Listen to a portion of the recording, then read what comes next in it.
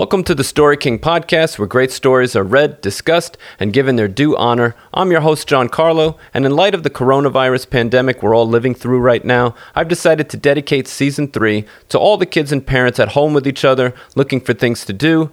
Though I try to keep everything clean, language-wise, normally the show is not exclusive to children. I often put a disclaimer at the front of any show I think has content that might not be suitable for kids under 12, but you parents don't have to worry about that for Season 3. Every episode for this season will be completely appropriate for kids of any age, so I'll be posting an episode every day for at least 10 days. The way it'll work is, you'll hear this same introduction, or a similar one, at the beginning of each show, then I'll read you a story, and we'll end with a writing prompt based on that story. If your kids are too young to write, they can draw a picture based on the prompt. This way everyone can participate. And I am excited because we'll be going through some works of the very famous Danish fairy tale author Hans Christian Andersen.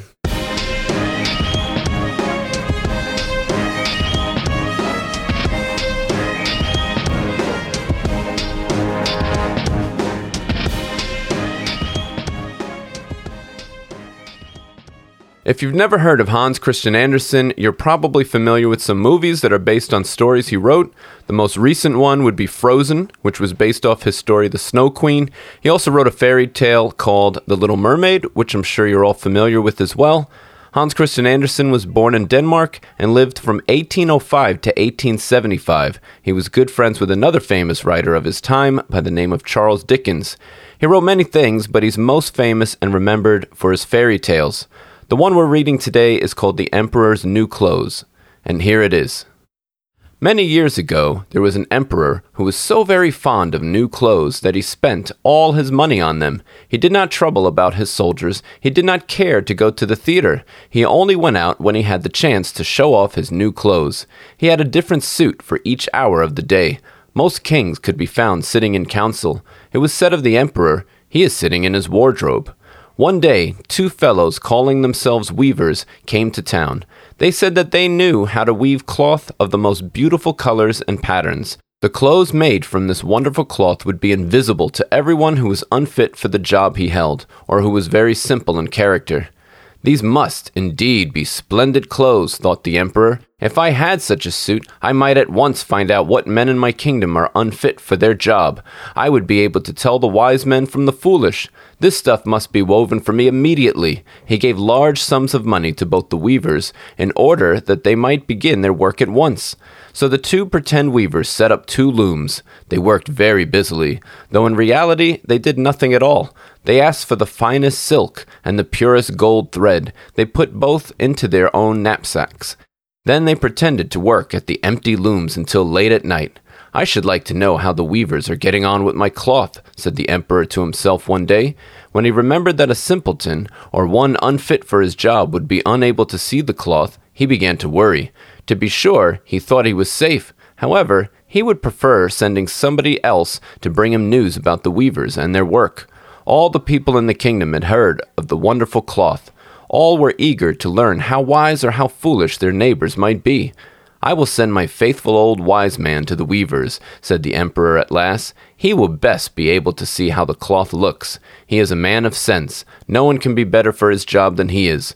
So the faithful old wise man went into the hall where the thieves were working with all their might at their empty looms. "What can be the meaning of this?" thought the old man, opening his eyes very wide. "I cannot find the least bit of thread on the looms." However, he did not say his thoughts aloud. The thieves asked him very kindly to be so good as to come nearer their looms. Then they asked him whether the cloth pleased him. They asked whether the colors were not very beautiful. All the time they were pointing to the empty frames. The poor old wise man looked and looked. He could not see anything on the looms for a very good reason. There was nothing there. "What?" thought he again. "Is it possible that I am a fool? I have never thought so myself. No one must know it now if I am so. Can it be that I am unfit for my job? No, the emperor must not know that either. I will never tell that I could not see the stuff." "Well, sir," said one of the weavers, still pretending to work, "you do not say whether the cloth pleases you." "Oh, it is excellent," replied the old wise man, looking at the loom through the spectacles. "This pattern and the colors, yes, I will tell the emperor without delay how very beautiful I think them." "We shall be much obliged to you," said the thieves. Then they named the many colors and described the pattern of the pretended stuff. The old wise man listened with care to their words so he might repeat them to the emperor. The thieves asked for more silk and gold, saying that it was necessary to complete what they had begun. Once again, they put all that was given them into their knapsacks. They went on working with as much effort as before at their empty looms. The emperor soon sent another man from his court to see how the weavers were getting on. Now he wanted to know if the cloth would soon be ready. It was just the same with this gentleman as with the wise man. First he looked closely at the looms on all sides. He could see nothing at all but the empty frames. "Does not the stuff appear as beautiful to you as it did to my lord the wise man?" asked the thieves of the emperor's second adviser. "I certainly am not stupid," thought the man. "It must be that I am not fit for my good job. That is very odd. However, no one shall know anything about it." And so he praised the stuff he could not see. He declared that he was happy with both colors and patterns. "Indeed, your imperial majesty," he said to his emperor when he returned, "the cloth which the weavers are preparing is extraordinarily magnificent." The whole city was talking of the splendid cloth which the emperor had ordered to be woven. Finally, the emperor himself wished to see the costly material while it was still in the loom. He took many officers of the court and the 2 honest men who had already admired the cloth. As soon as the weavers saw the emperor approach, they went on working faster than ever, although they still did not pass even one thread through the looms. "Is not the work absolutely magnificent?" said the 2 officers of the crown already mentioned. "If your majesty will only be pleased to look at it. What a splendid design, what glorious colors!" And at the same time they pointed to the empty frames, for they imagined that everyone else could see this exquisite piece of workmanship. "How is this?" said the emperor to himself. "I could see nothing. This is indeed a terrible affair. Am I a simpleton, or am I unfit to be an emperor? That would be the worst thing that could happen.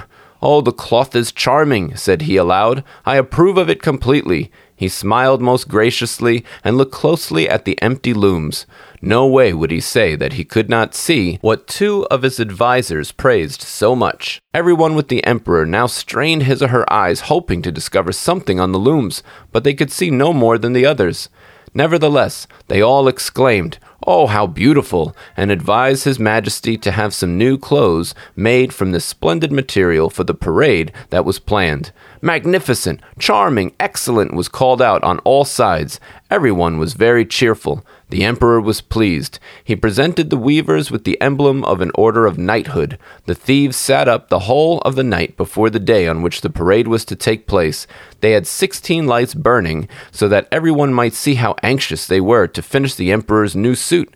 They pretended to roll the cloth off the looms. They cut the air with their scissors and sewed with needles without any thread in them. "See," cried they at last, "the emperor's new clothes are ready."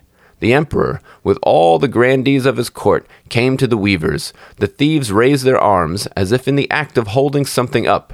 "Here are your majesty's trousers. Here is the scarf. Here is the mantle. The whole suit is as light as a cobweb.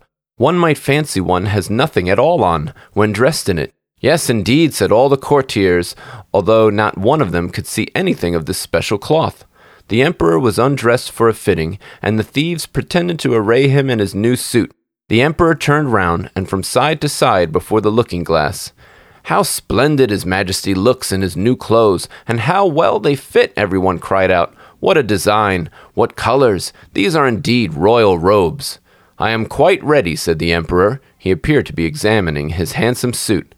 The lords of the bedchamber, who were to carry His Majesty's train, felt about on the ground as if they were lifting up the ends of the mantle. Then they pretended to be carrying something, for they would by no means want to appear foolish or not fit for their jobs.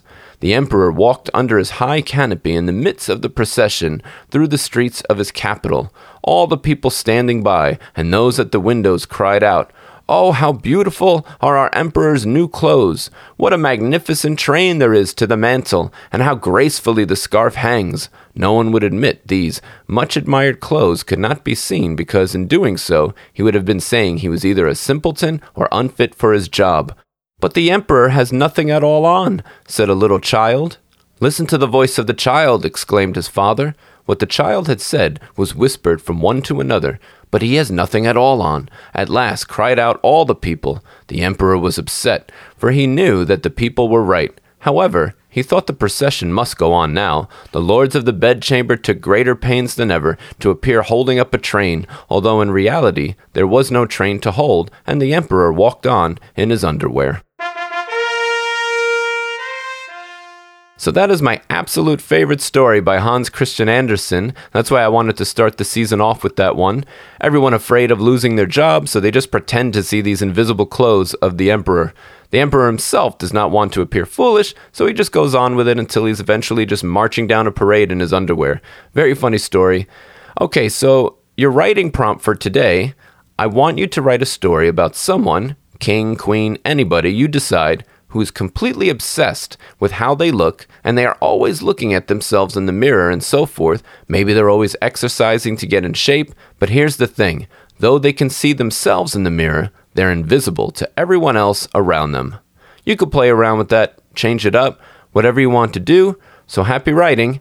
Parents, remember, this is just a fun creative writing exercise. No need to check grammar and so forth. And if you have children too young to write, you can guide them with drawing a picture based off the prompt. Use your imagination.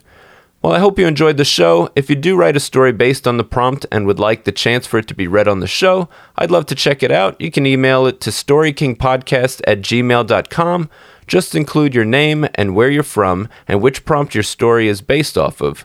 Again, that's storykingpodcast@gmail.com. You can follow us on YouTube and Twitter. Those links will be in the show notes. And please click like on our Facebook page. We're at facebook.com/StoryKingPodcast. Or you can follow us on Instagram. Our username on there is storyking.podcast. And if you'd like to be part of what we're doing with this show, please consider becoming a patron. You can choose a membership tier at www.patreon.com/TheStoryKing. The link will be in the show notes as well. Thank you for listening to the Story King podcast, where great stories are read, discussed, and given their due honor. Stay healthy and safe, and please join us tomorrow for another great story. Until then.